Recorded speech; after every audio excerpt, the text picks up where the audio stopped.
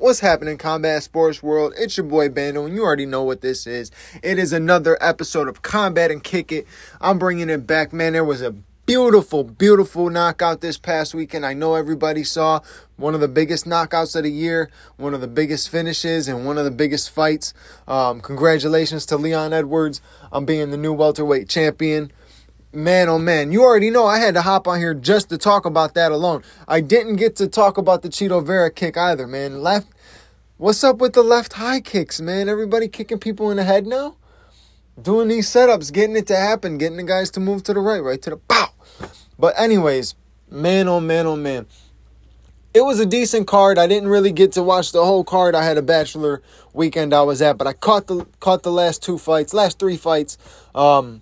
My overall assessment of these fights were, with the Aldo one, I was very disappointed in that fight. I was just, as a Jose Aldo fan, he's one of my favorites of all time. He's like basically number 2 or 3 on my all-time list. And a lot of people argue that, but shit, go ahead.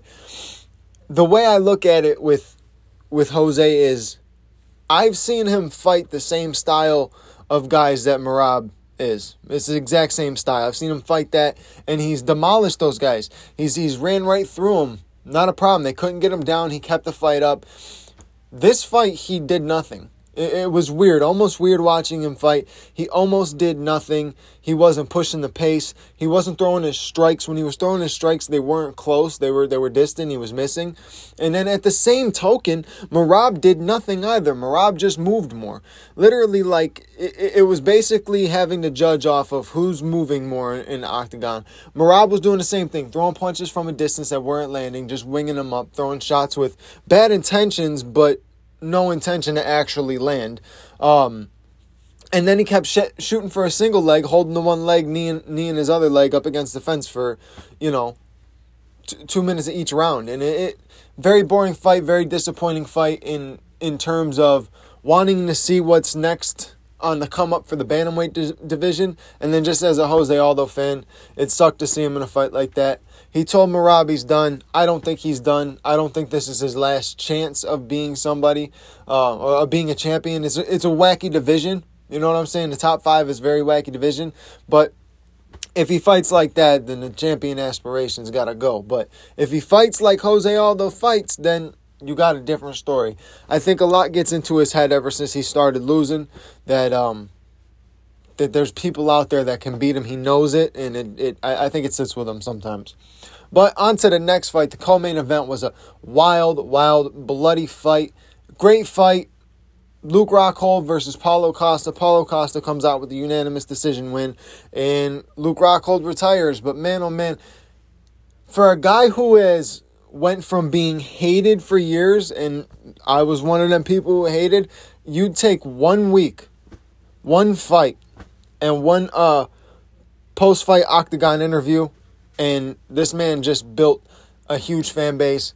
Millions of fans now love Luke Rockhold, and respectfully so. You've seen a lot of guys fight for like fighter pay and stuff like that, but the way he did it this week was definitely different. It was smart. It was opening, and I think he really got his point across. People don't get their point across. They beat around the bush with it. He got his point across, and I respect a lot of things he said with the fighter pay. Obviously, I'm not a businessman, so I don't really know that business aspect of how you're supposed to pay these guys. But a few things I 100% agree with. Healthcare for the fighters should probably be paid for by the UFC. I mean, you would think, right? And then besides that, the bonuses. Luke Rockhold was on point with that. The bonuses has been $50,000 bonuses for who knows how long. In my opinion, it should be $100,000 bonuses plus, depending on how you get the finish, depending on what it's like. You know what I'm saying? So, say it's a first round insane knockout of the night. This dude gets $250,000 bonus. Like, whoa, that's a fucking incentive. You want to get guys to fight. I understand, like, Dana feels like, boxing guys started making money, and then, the fighting went away. These guys fight once every 2 years, like thing. But in this aspect, if you don't have to raise the fucking pay and give all these guys and make them all millionaires. But dude, think about one young dude on the come up who's guaranteed $10,000 to fight, right? Then maybe another 5 to 10 to win. I don't really know what the low guys do. They might not even make that much. So say 15,000 altogether, right? He goes in there, he gets an insane first round knockout, right? And it's nasty. It's knockout of the night. You give this guy $250,000 bonus. Man, oh man, he's sitting pretty. But guess what? The fact of the matter is, that was one fight, one bonus. So he knows at the end of the day, I got to still fight, man. I got to come back and do another fight. You know what I'm saying? I can't sit for 3 years. Not only that, if I come back in another fight, I get another knockout like that, I get the $15,000 plus $250,000. I think it's different. I understand why fighters might not fight with money, and I understand why fighters might fight for more money. And just, it's a tough thing. It's a tough thing. I guess you have to be a fighter to really know where you would stand on fighter pay. But like I said, Luke Rockhold was going about it the right way this week and mentioned a few things that hit. But that was way off topic. Let's get back to the actual fight. Like I said, it was a bloody fight, man. It was back and forth in a way, but Paulo Costa mainly took control of the whole fight. You can tell he was stronger, and I think the cardio was much better. Luke Rockhold looked gassed, I think, by the middle of the second round. He looked very gassed. But I give Luke Rockhold props because he came from these last fights of getting his chin taken to everybody saying he's a glass jaw, he's got nothing, and he took a bit of a beating with Paulo, but gave a little bit of one right back. One shot that he hit him with, he screams "fuck you" before it and rocks him with a left hand in the third round. Smears blood all over him. He knew he was losing the fight, and the fight wasn't going to go his way. Paulo Costa was fighting well. He was fighting good, but not great, not championship level good. But like Paulo Costa fights, I think he looked good. He did well during the whole week for the weight cut and everything. Everybody was doubting Paulo Costa was going to make weight, and he looked super lean, came in on perfect weight. Super dope. I mean, I guess Paulo Costa, for him, your next kind of fight, I guess I would say winner of Rob versus Marvin, because you could always run that fight back with Marvin just simply because it was a catchweight at 205 kind of thing. Or not catchweight, it was a light heavyweight fight, but it was kind of like a catchweight thing because they couldn't figure out their fucking weight and stuff like that. But it was at 205, it was a light heavyweight fight. You could completely run that back now. Paulo Costa lean, making weight. Marvin Vettori still doing his thing in the middleweight division. I think that fight would make a lot more sense now. But let's see who wins between Marvin and Rob. If that fight's still even on, it might not even be on. You know how Marvin Vettori fights end up. You know what I'm saying? They ended up being something the last week before the fight is canceled. So you never know. Let's see. Is it still on? Yep. So it's on for September 3rd. Oh, so we're getting really close. Getting really, really close. So I guess you can say the winner of that versus Paulo Costa is a hell of a matchup. But it was a crazy fight overall. Like I said, bloody. It was back and forth. If you want to watch a fight where you're going to be like, oh, constantly, it's one of them fights. It's a fun fight to watch. One of those fights that you show your friends that aren't UFC fans or MMA fans, and it'll get them into it. Then on to the main event, man. It was what an Usman fight normally is. Dominant, controlling. Besides the first round, I think Leon took the first round. Leon did very good. Good takedown defense. Got the takedown himself. Got the back. Almost got the neck. So I think he did pretty good work. So I would definitely give the first round to Leon. But then from that point on, Leon was getting taken down a lot. He was getting back up, but he was getting taken down a lot. Bouncing right back up. He was fighting the whole night with his back to the cage. Circling, avoiding. Every time Usman would get in, Usman was landing tight shots and then putting his head to his chest for the type of wrestling, for the takedowns and stuff like that. But he was landing good shots, and Leon looked like he was getting hurt, but I don't think he was getting hurt. I think he was just waiting for his own shots and just couldn't get them off. He was throwing elbows. They just weren't in the range. So it's one of those things where I'm not sure if Leon was gassing out, if he was tired, if he was getting hurt, or if he just couldn't. he couldn't get going. You know what I mean? Just because of how good Usman is. And Usman probably hits hard as fuck. So you feel that and you're like, shit, I don't want to overthrow, get caught by this dude. He's going to sleep me. So second, third, fourth round, completely controlled by Kamaru Usman. And then we come to the fifth round. Now, the few things I want to point out going into this fifth round, the first thing I want to point out is Leon Edwards' corner and his coaches between 4 and 5. When your fighter is down in a fight, now granted, I never fought, I never coached, so, don't strike me for this, but in my opinion, from what I see, that is exactly how you fucking talk to your fighter when they're down. He's screaming at him, come on, Leon, stop fucking feeling sorry for yourself. Screaming at him. If you watch the fight, second, third, fourth round, Leon's not even paying attention in his corner, bro. He's gassed out. He almost looked defeated. He looked defeated going into his corner before the fifth round. And his coach was screaming at him, like, come on. You got to think about it, man. You got your one and only chance. Could be the last chance, too. A lot of these guys get one and only chance, and that's done. You get this championship opportunity, and are you just going to cruise to losing a decision? I know you don't want to just cruise to losing a decision. You know what I'm saying? Oh, I made it 5 rounds with the champ and he took me to a decision and he won. There's no gratification to all the work that you put in. Go out there and try to finish this fight. You got nothing to lose. You're either going to lose a decision or lose in the fifth round. What's the big deal?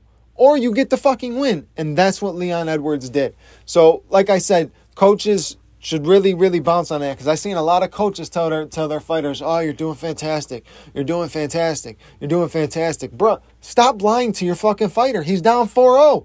He's down 3-1. You know what I'm saying? Like, you cannot lie to these fighters when they're being beat. When they're being beat, you got to fucking wake them up and say, yo, you're getting your ass beat. Do you want to fight? Do you want to be a champion? Do you want to fucking win? Simple as that. Simple as that. And guess what? It paid off for Leon Edwards and his team Saturday night. Goes in, fifth round, 55 seconds left of a round, again, that Kamaru Usman wasn't a dominant round. He wasn't like dominating, but controlled the pace, controlled the tempo. It was his fight. The whole fight was his except for that first round. I mean, even the first round wasn't super Leon, but it was, it was on that line where it could have went Leon's favor. I put it in Leon's favor, but Kamaru was winning this fight. 55 seconds left of the fifth round. Boom. Head kick. Knockout. Sleeping stiff. No follow-up punches. Kick. Knockout. You can't point out a bigger Rocky moment in the UFC than that one. That was probably the biggest Rocky Balboa-like moment in the UFC ever. What a kick. What a setup. A lot of people could bounce on that level of like, oh, that was fluke. You see somebody training it and putting it and repeating it, and they got it like as second nature now. You throw it, you get the guy to move to the way that you were hoping he would, and it happens perfect. I've heard a lot of people describe different things. Kamaru Usman called it a Hail Mary. I could say, yes, that's exactly what the Hail Mary of MMA would look like right there. That's it. I think Michael Bisping said it looked like or not look like, but it was like, or no, Chael Sonnen said it was like a car collision. Kamaru Usman was moving his head at the same time that leg was coming. It was meant for deadly impact. And Leon Edwards became the new UFC welterweight champion. And rightfully so. Congratulations to him.